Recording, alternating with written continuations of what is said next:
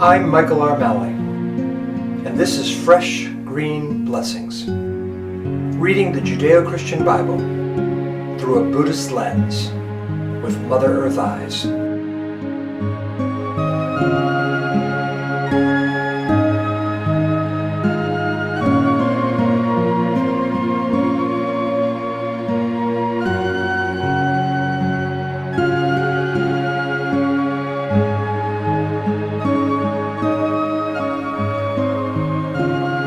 Hello again, and welcome to Fresh Green Blessings. And I am Michael R. Malley. And I'm Ollie Wren Erickson Malley. And today we will have a reading from Genesis chapter 27. And here we have conflict between two brothers, Jacob and Esau. The story of Jacob stealing their father Isaac's blessing, stealing the blessing from Esau. Ollie will read that.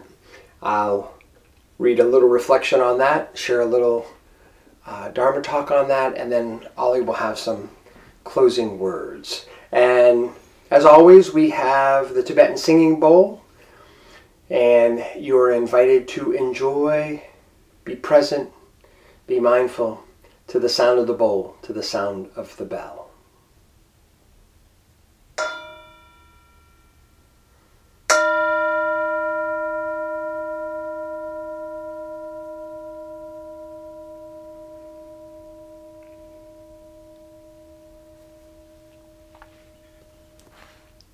Today we have an abridged reading from Genesis chapter 27, verses 1 through 27. When Isaac was old and his eyes were dim so that he could not see, he called his elder son Esau and said to him, "My son?" And he answered, "Here I am." He said, "See, I am old. I do not know the day of my death. Prepare me savory food such as I like, and bring it to me to eat, so that I may bless you before I die." Now Rebekah was listening when Isaac spoke to his son Esau. So when Esau went to the field to hunt for game and bring it, Rebekah said to his son Jacob, "I heard your father speaking to your brother Esau. Now therefore, my son, obey my word as I command you. You shall take savory food to your father to eat, so that he may bless you before he dies." But Jacob said to his mother Rebekah, "Look, my brother Esau is a hairy man, and I am a man of smooth skin. Perhaps my father will feel me, and I shall seem to be mocking him, and bring a curse on myself and not a blessing." His mother said to him, "Let your curse be on me, my son. Only obey my word." And his mother prepared savory food, so as his father loved. Then Rebekah took the best garments of her elder son Esau, which were with her in the house, and put them on her younger son Jacob. And she put the skins of the kid on his hand and on the smooth part of his neck. Then she handed the savory food and the bread that she had prepared to her son Jacob. So he went in to his father and said, "My father." And he said, "Here I am. Who are you, my son?" Jacob said to his father. "I am Esau, your firstborn. I have done as you told me. Now sit up and eat of my game so that you may bless me." But Isaac said to his son, "How is it that you have found it so quickly, my son?" He answered, "Because the Lord your God granted me success." Then Isaac said to Jacob, "Come near me, that I may feel you, my son, to know whether you are really my son Esau or not." So Jacob went up to his father Isaac, who felt him and said, "The voice is Jacob's voice, but the hands are the hands of Esau." He did not recognize him, because his hands were hairy like his brother Esau's hands. So he blessed him. He said, "Are you really my son Esau?" He answered, "I am." Then he said, "Bring it to me, that I may eat of my son's game and bless you." So we brought it to him, and he ate, and he brought him wine, and he drank. Then his father Isaac said to him, "Come near and kiss me, my son." So he came near and kissed him, and he smelled the smell of his garments, and he blessed him and said, Ah, the smell of my son is like the smell of a field that the Lord has blessed.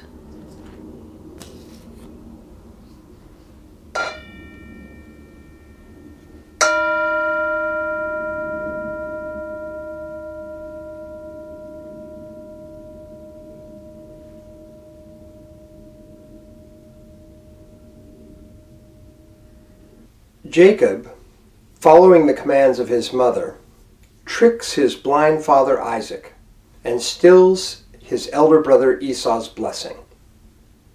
Isaac is not fooled by Jacob's voice, but Isaac's senses of touch and smell betray him. Feeling Jacob's hands covered in goat fur gloves, Isaac thinks he is touching Esau's hairy hands. When Jacob kisses his blind dying father, after lying repeatedly to him, the father Isaac smells Esau's clothes and is fully convinced that he is giving his blessing to Esau.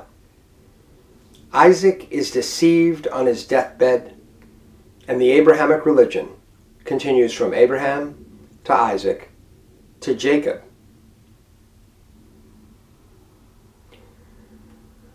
The Bible reflects with an astonishing realism the existence of man as a creature living in the realm of time and space. And this makes the Bible curiously relevant to human life in its complexity, as we have to live it, writes the biblical scholar C.H. Dodd in 1947. In the 1970s, a Tibetan Buddhist teacher says, "The challenge of spiritual warriorship is to live fully in this world as it is, with all its paradoxes."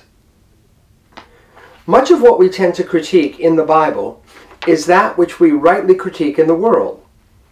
Senseless murders, vengeance, arrogance, supremacist views, hate, even the rivalries, tensions, and deceptions within families or among siblings.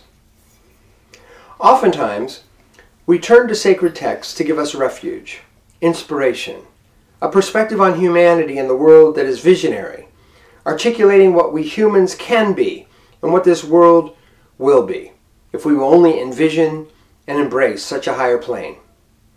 At such times, sacred writings are resources for holy work, opening us to pathways of vastness for our better selves. The Bible often serves us as this guide on the right path. But both the Hebrew Bible and the New Testament invite something else, something more. As we read stories such as the tale of Jacob stealing Esau's blessing, we are invited to open ourselves into the work of holy tension.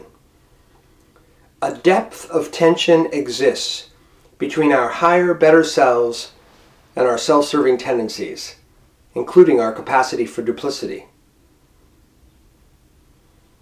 How shall we respond? As Dodd notes, the Bible holds curious relevancy to our lived lives. Its realism is astonishing. Do you know of people who have committed great wrongs to loved ones in order to maximize their own inheritances? Are you aware of people who have lied and successfully made false claims around someone's death, compounding the pain of death with deceit and cunning? Have you ever been deceitful out of self-interest? The Bible plunges us into stories that are, as Dodd says, of the same stuff as our individual experience of day-to-day happenings. How lovely for those of us who hold the Bible as sacred. Rather than simply parading forth grandiloquent virtues and telling us to uphold them, the Bible tells nitty-gritty tales that make us wince, that even sometimes make us wince at ourselves.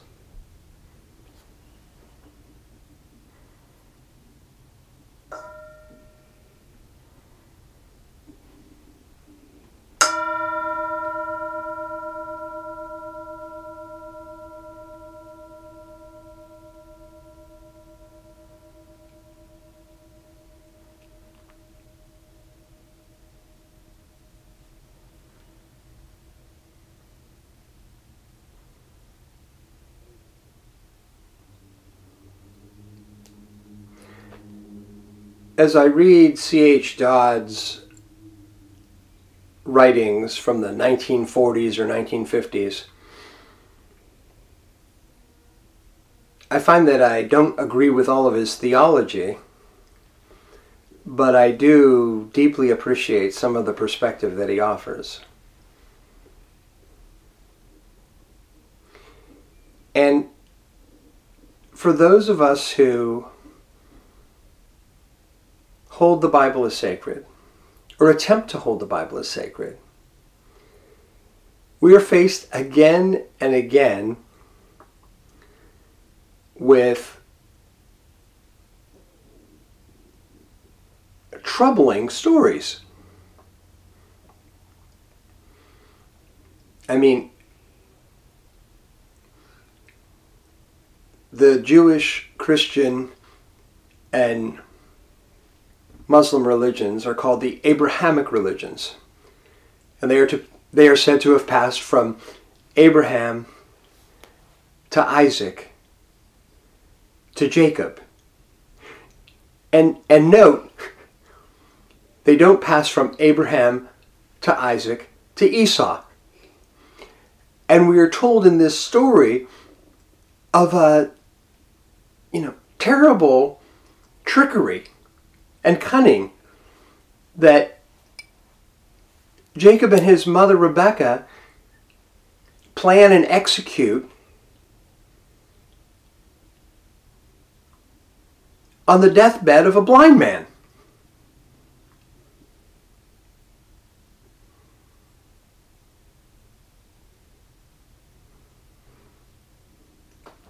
How can this be sacred text?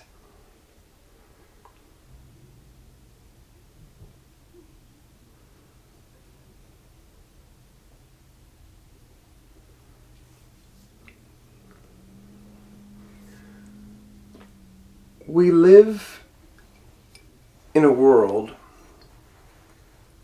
where many people deny anything is sacred. But for those who even hold to the idea of sacrality, that things are sacred, we have for generations now created this box. Sacred is this experience that maybe people have when they go to church on Sunday morning. They enter into the sacred and then they leave the sacred.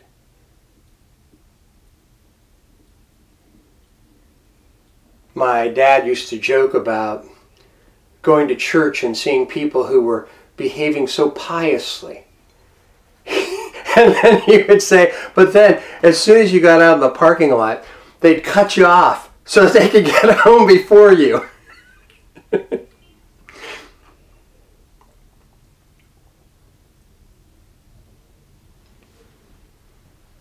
The Tibetan Buddhist teacher says, the challenge of warriorship is to live fully in this world as it is, with all of its paradoxes.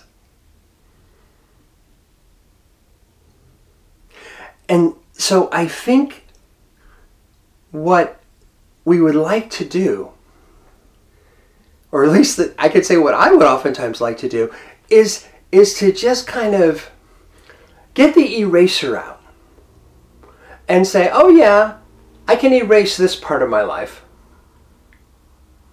I can blot that part out. I can redact this. And here, I'm in the sacred, and there I'm not. A great example of this that I think of within Buddhism, they speak of the Noble Eightfold Path, and one of the elements of the path is right livelihood. Our livelihood, the way we earn our money, it should be worthy.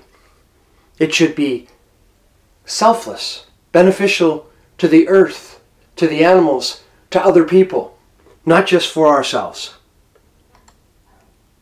And how many people will feel that they are holding up some sort of high moral standard for themselves, and yet they will live with a livelihood that it would be very difficult to hold up as a right or beneficial livelihood.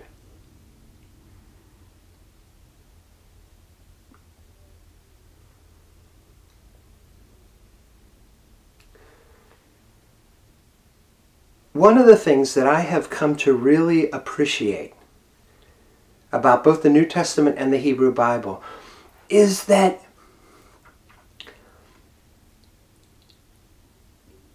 the books of the Bible are full of disturbing stories. Some of them are horrifically violent. This one isn't, but there's stories of people clearly doing things that are deceitful. Sometimes they end up on top anyway, as does Jacob. And what do we do with that?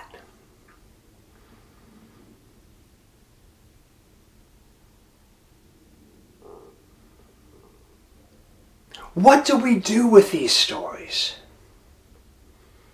What do we do with the tension between who we are, who any of us are, and who we aspire to be? What do we do with the tension between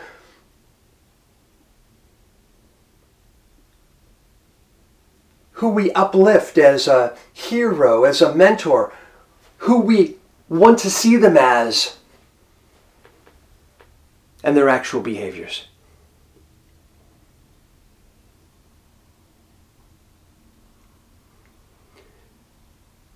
Dodd writes and says something like, don't skip over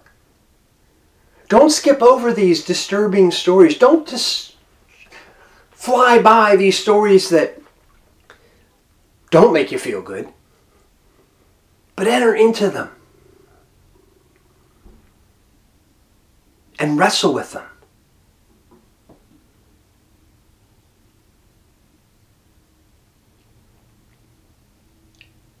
Because this Judeo-Christian Holy Writ is doing something which I think is stunning. It's inviting us to look at stories that reflect and mirror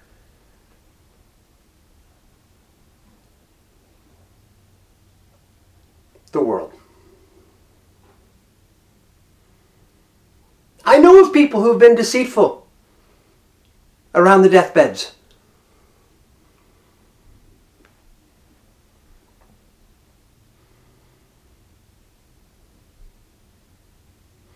I also suspect that if I look deeply, I will find that there was in those same people times of beautiful selflessness. I know that I aspire to be a kind, caring, compassionate person, and I know that I have done things for which I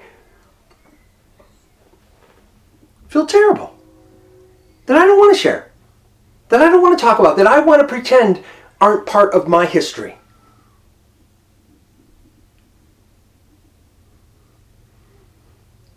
Jesus will say in the New Testament, which of you are without sin to toss the first stone?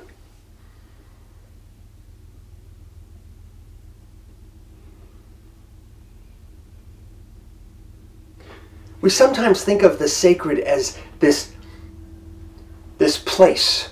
You know, I want to reach enlightenment. I want to reach nirvana and be in this place. But the whole process, the whole wrestling match of it, the wrestling match that Jacob will later be engaged in,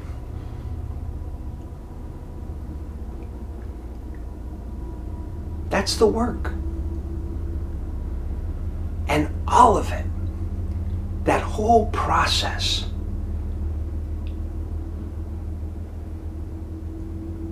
is to be immersed in this sacred world.